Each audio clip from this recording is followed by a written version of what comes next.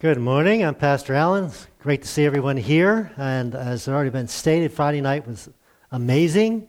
And thank you for your part in that. And we planted seeds, and Pastor Clint even got to share the gospel, and we'll see what God does with it. But he did show up and show off. That was awesome. We're in a series called David, and obviously it's about a guy named David. And he's lived like 3,000 years ago. He eventually became the second king of Israel. Last week we talked about killing a giant. Today we're going to talk about killer giants, and hopefully it'll make sense in a few minutes. But one thing we said last week, and then we'll move on for this week, was this. David loved the law even when the law condemned him, which is pretty rare. Are you happy when the state trooper stops you and gives you a ticket? No, it's all right. But that's a little bit different. This is God. God gave the law, so God is condemning him through the law. And he welcomed that, and he confessed that. And, of course, that was one of the reasons he was such a great person. Now, we're going to discover something else this morning, and we'll put that on the screen, and that's this.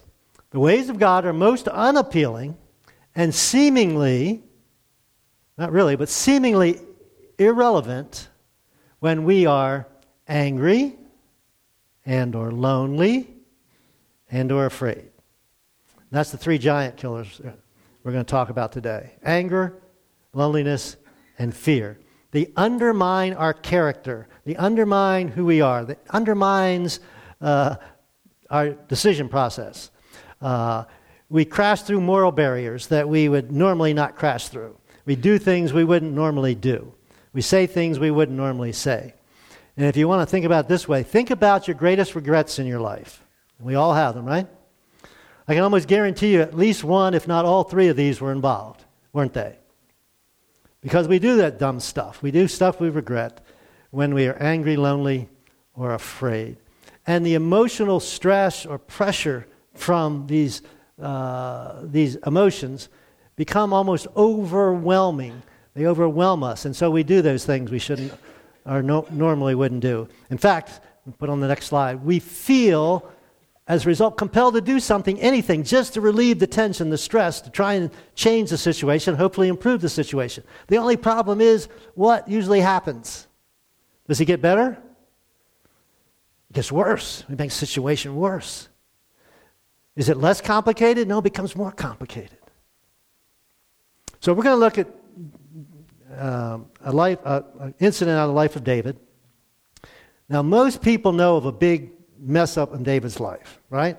We'll talk about that, I think, 2 weeks from now. He was probably in his 50s when that happened.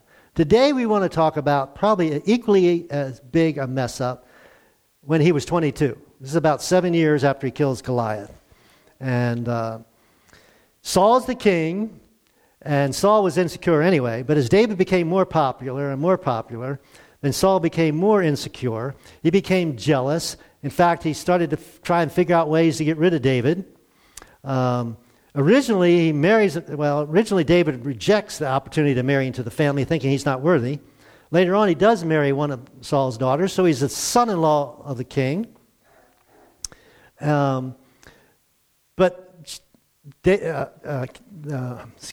King Saul is nervous, anxious, jealous of David, doesn't know what's going to happen. And he gets to the place where he starts trying to kill him. He sends him off to fight the Philistines, hoping they will do it. They don't do that. And so we're going to start with this culmination of King Saul's fear and paranoia and desire to get rid of David. They have a family gathering, a meal, and most people's family is supposed to show up. And David doesn't show up because he's afraid. And Saul finally loses his temper, and we'll pick up the story there. It's amazing the detail that we have from 3,000 years ago in the text, the Old Testament. Saul boiled with rage at Jonathan. Jonathan's Saul's oldest son, which is significant because when you're king, who usually is the next king? Your oldest son. So in the normal procedure, Jonathan's in line to be the next king, right? But by this time, Jonathan became David's best friend. So we had this tension between Jonathan and his dad and Jonathan and his best friend David. He says that Saul says to Jonathan, "You stupid son of a whore." Now there's some bad language in the Bible, and here it is. "You're a son of a whore," he swore at him. Now, obviously, kings had more than one wife and all that complication. But anyway, hopefully she wasn't there when he said this. "Do you think I don't know what you want? That you want him to be king," meaning David, "in your place, shaming yourself and your mother, because it's your place, and so you're shaming." Actually, Saul was thinking about himself. "You're shaming me, we're shaming our family, you're shaming yourself by supporting David. So as long as the son of Jesse," that's David, "is alive, you'll never be king. He's more popular than you are. He's more popular than I am. Now go and get him so I can kill him." Now this is bizarre, right? You're at this family meal, like Friendsgiving or Thanksgiving, and all of a sudden the patriarch, the oldest male, says, "Hey, I'm going to kill one of my son-in-laws." Well, that's what he's saying here. Just completely bizarre. Jonathan realizes how serious this is and tells David to run away. And so David runs away. And David at this state is what? He's angry, right? He went from being the most popular person in all of Israel, now he's running for his life. There's a warrant out on him. He's alone. No family around him. He's ran out and he's on alone. We see this often in Scripture. Turning point when we become literally alone. And of course, he's afraid. He's afraid for his life. The king and the soldiers are trying to kill him. I can't imagine being in that state, but that's the state he's in. So consequently, he panics. Most of us would do it in the same way, in the same situation we would panic. Now, he panicked and he entered survival mode, which you and I do then, right? I just need to get through the next hour, the next day, whatever it takes. So he's panicked. He's drained by these emotions because he's been trying to kill him probably for a couple of years.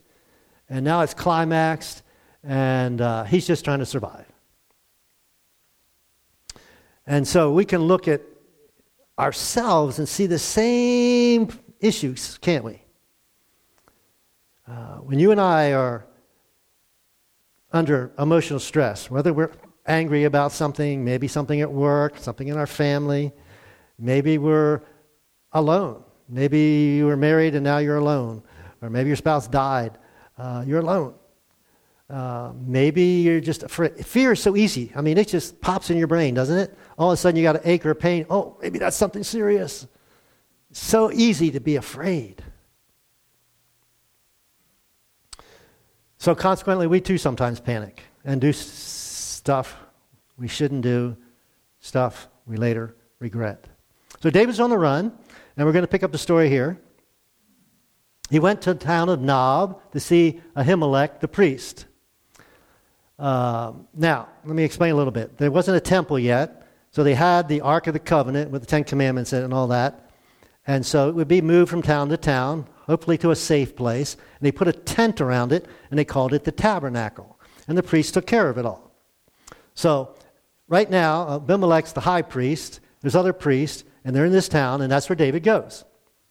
Now, Ahimelech trembled when he saw him. Now, this is fascinating. Why would he be so nervous? He says to David, "Why are you alone?" David was never alone. He was so popular, there'd be crowds around him. He would have his soldiers with him, as we'll see in a few minutes. Might have his family with him. He's all alone. He probably looked disheveled. He probably looked kind of odd. Why are you alone? Why is no one with you? Now, here's where the problems begin. This is when those giant killers kills David's character. Because all of a sudden, he starts to lie. What's in the Ark of the Covenant? 10 Commandments. What's one of the top 10? Do not lie, right? David would be well aware of that instruction. So there, it's just in proximity to 10 Commandments, and he starts to lie. The king had sent me on a private matter, he said. Is that what had happened? No. He told me not to tell anyone why I'm here. Shh. I told my men to meet me here later, where to meet me later. Is that true? Now, what is there to eat? He didn't even bring pack food with him when he left. So he's, give me 5 loaves of bread and anything else you have. I'm hungry, I'm starving. And I think the priest thought he needed food for his troops as well. So here's the high priest's response. We don't have any regular bread. So it wasn't like there's a bakery there and you just go get some bread. We don't have any regular bread, but there is the holy bread, the consecrated bread, the sacred bread, which you can have if your young men have not slept with women recently. So he thinks they're going to get some of this bread, and David assures them that, my troops are always okay in this respect. And it goes on. Since there's no other bread available, the priest gave him the holy bread, the bread of the presence that was placed before the Lord in the tabernacle. It had just been replaced that day with fresh bread. So evidently they made bread, they gave it to God in the tabernacle, and the day-old or 2-day-old bread is what the people ate. So what had happened to the 15-year-old David that stood up to this giant Goliath that was insulting his God? And he said, you come with me, sword and spear, but I come in the name of the Lord your God, my God, and it's the Lord's battle, not mine. What happened to that guy? Now, this next character is important to the story a little bit later. A guy by the name of Doeg. He was an Edomite. He's not an Israelite. He's Edomite. Saul's chief herdsman was there that day. Having been detained before the Lord, David asked Ahimelech, do you have a spear or sword? So he is the head, and we're going to see he's the head of the guard, the king's guard, and he doesn't even have a weapon. He's on a secret mission for the king, and he doesn't even have a weapon. Here's what he said. Another lie, right? The king's business was so urgent that I didn't even have time to grab a weapon. You know, our lies build on each other and they get more ridiculous as we go on, right? And it's exactly what happens here. But notice his response. He's going to be transported back 7 years to when he was 15. Because what is the priest's response? The only have the sword of Goliath, the Philistine, whom you killed, is wrapped in a cloth behind the ephod. Take it if you want it. There's nothing else here. Okay, evidently, David had taken the sword in appreciation or thanks to God. He had dedicated it to God, so it was left there at the tabernacle. So at this point, that's the only sword. The priests didn't need swords. They didn't have swords. So this is the only available weapon. Can you imagine when he went and grasped that weapon? The memories that would have came back?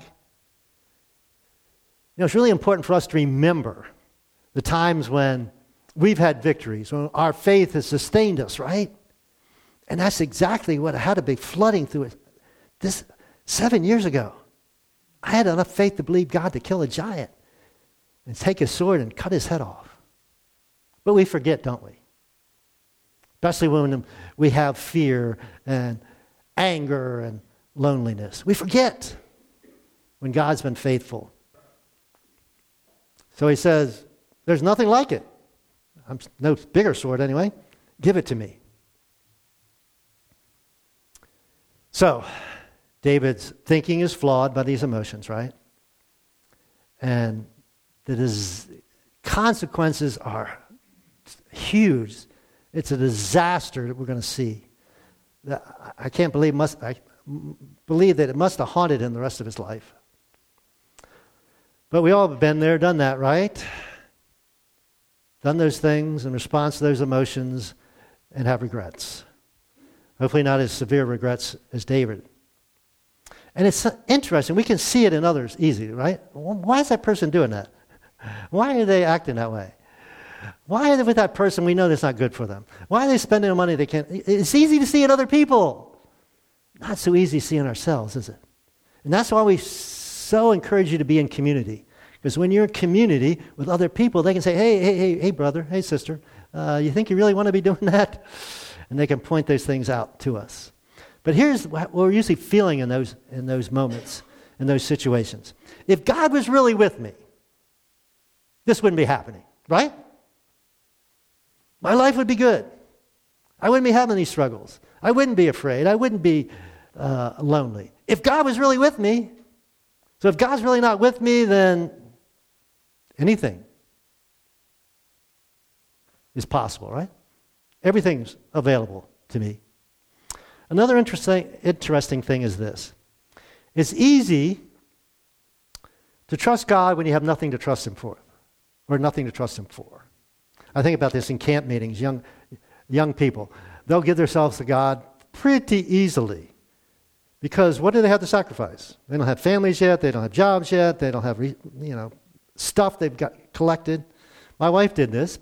Thankfully, she stayed faithful after that. But we see it over and over again that once those teenagers become young adults, they get caught up in school and work and family and so forth, then God gets kind of pushed to the side, doesn't it? So it's hard to trust Him when we got stuff, when things are going great. But that's me, that's you. Now the fascinating thing in the story, where does David go? He goes to the Philistines, his enemy. Bizarre, right? He goes to the enemy doesn't trust him, and it gets so bad that he has to feign insanity. And so the king said, oh, he's lost his mind. He's just crazy. And then he winds up in a cave. Okay, so we got David from the palace, now to the cave. Alone. Angry. Afraid. And if we read the whole text, it seems to come to his senses at this point. He goes, talks to a prophet. You get a bit better perspective. But there's a huge problem. The consequences of his actions. And so, we're going to pick up the story. Remember Doeg? He was there when all this happened with the high priest. So he comes and tells Saul what happened. I don't know if he did it kind of or just telling the facts, but here it is. Ahimelech consulted the Lord for him, meaning David. He gave him food and a sword, the sword of Goliath. So the king sends for Ahimelech and his family. All his family, who served as priests at Nob. And when they arrived, Saul shouted, "Listen to me, you son of a high top. What is it, my king? I'm the high priest. I serve you and I serve the people. What is it? What's the king want?" He goes on. "Why have you and the son of Jesse, David, conspired against me?" Had he conspired against him? No. But Saul's paranoid. "Why did you give him food and a sword? Why have you consulted God for him? Why have you encouraged him to kill me as he is trying to do this very day?" Ahimelech's like, "What's going on?"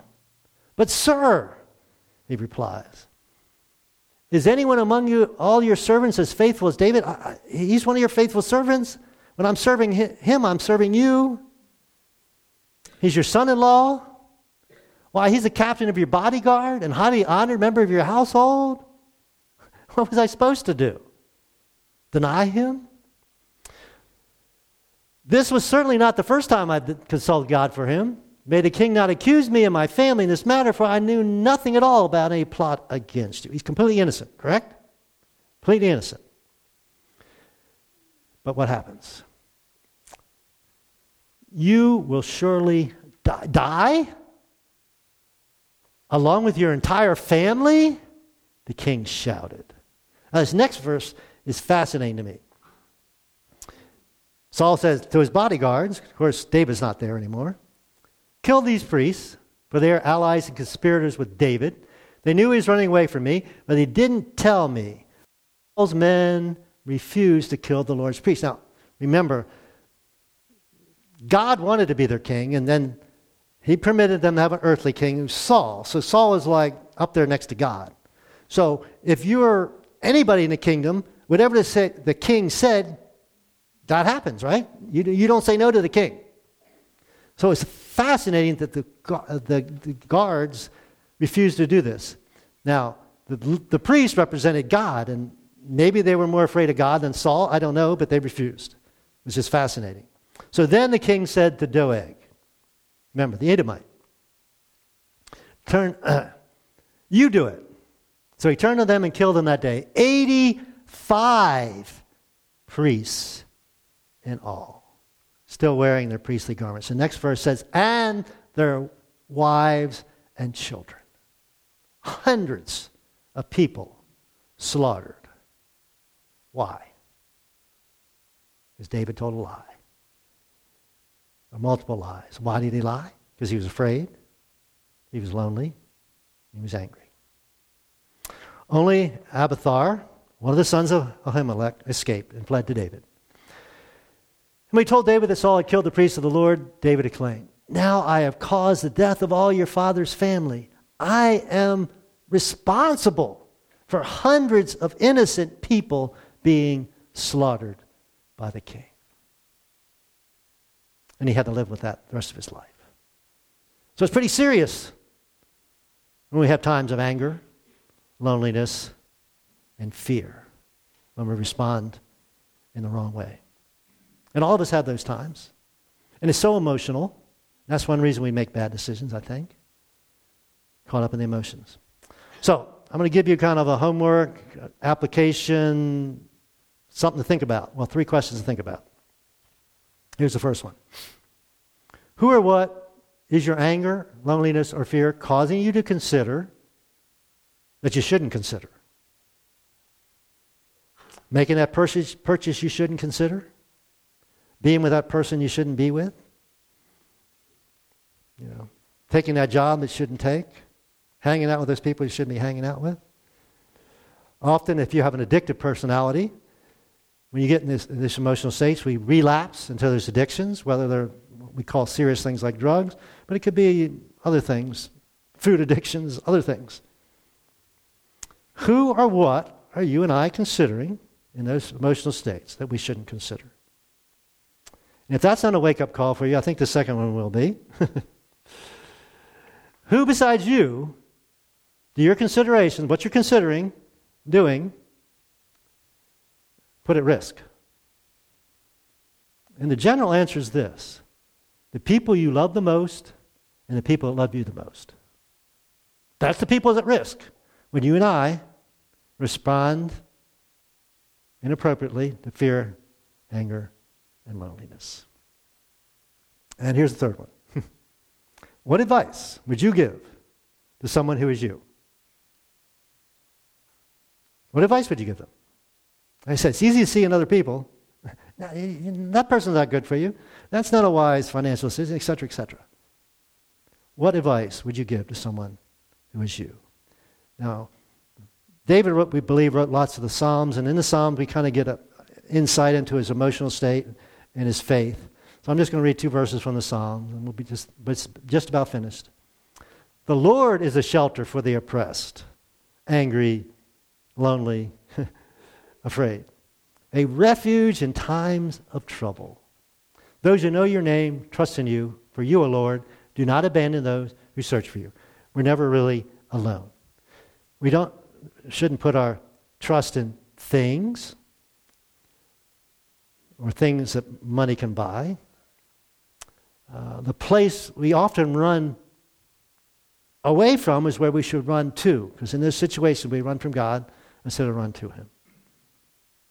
And that's a big, huge mistake with disastrous consequences at times. And then 1,000 or so years later, somebody by the name of Jesus comes along. And he's addressing a crowd of Israelites who are afraid, angry, how lonely they were. But the Israelites are ruled by the Romans, right? They're been waiting for 1,000 years for the Messiah to come. He hasn't come. And here's some words of Jesus, and we'll end with this. Come to me, all you who are weary and carry heavy burdens, anger, fear, loneliness. I will give you rest. When we're in that emotional state, there's no rest, is there? So I want to give you rest. Take my yoke upon you. Let me teach you, because I'm humble and gentle at heart, and you will find rest for your souls. Are you at rest this morning? Are you dealing with fear, anger, or loneliness? Don't run from God, run to God. He wants to be your refuge. Let's pray. Father God, thank you We thank you for David, for the stuff he got right and the stuff he didn't get right, because we can learn from both. And God, you made us emotional people. We have our ups and downs. But those of us that are Jesus followers, we have other options. We have the option to cast our cares on you. Because God, I want to pray for folks here dealing with maybe some regrets. Maybe they're in the midst of this right now, maybe making bad decisions or thinking about making bad decisions. God, we pray you would spare them, you would keep them from those decisions. We thank you so much that you forgive us when we do. You forgave David, you'll forgive us. But the consequences don't go away. So God, I would just pray for any way possible that those consequences would be less severe. We pray for anyone here, not a Jesus follower, that's just trying to figure this out on their own, that they would come to you, God, accept that gift. You're never alone. That's the amazing thing about being a Jesus follower. You are never alone. And we can trust you, God, with our future, with those decisions, with the fear, with the anger, with the loneliness. So, God, we thank you that you love us enough to provide that and so much more for us. And I pray for anyone here that hasn't accepted it, they would say, yes, I can't do it on my own. I accept your gift, Jesus. And it's in your name we pray. Amen.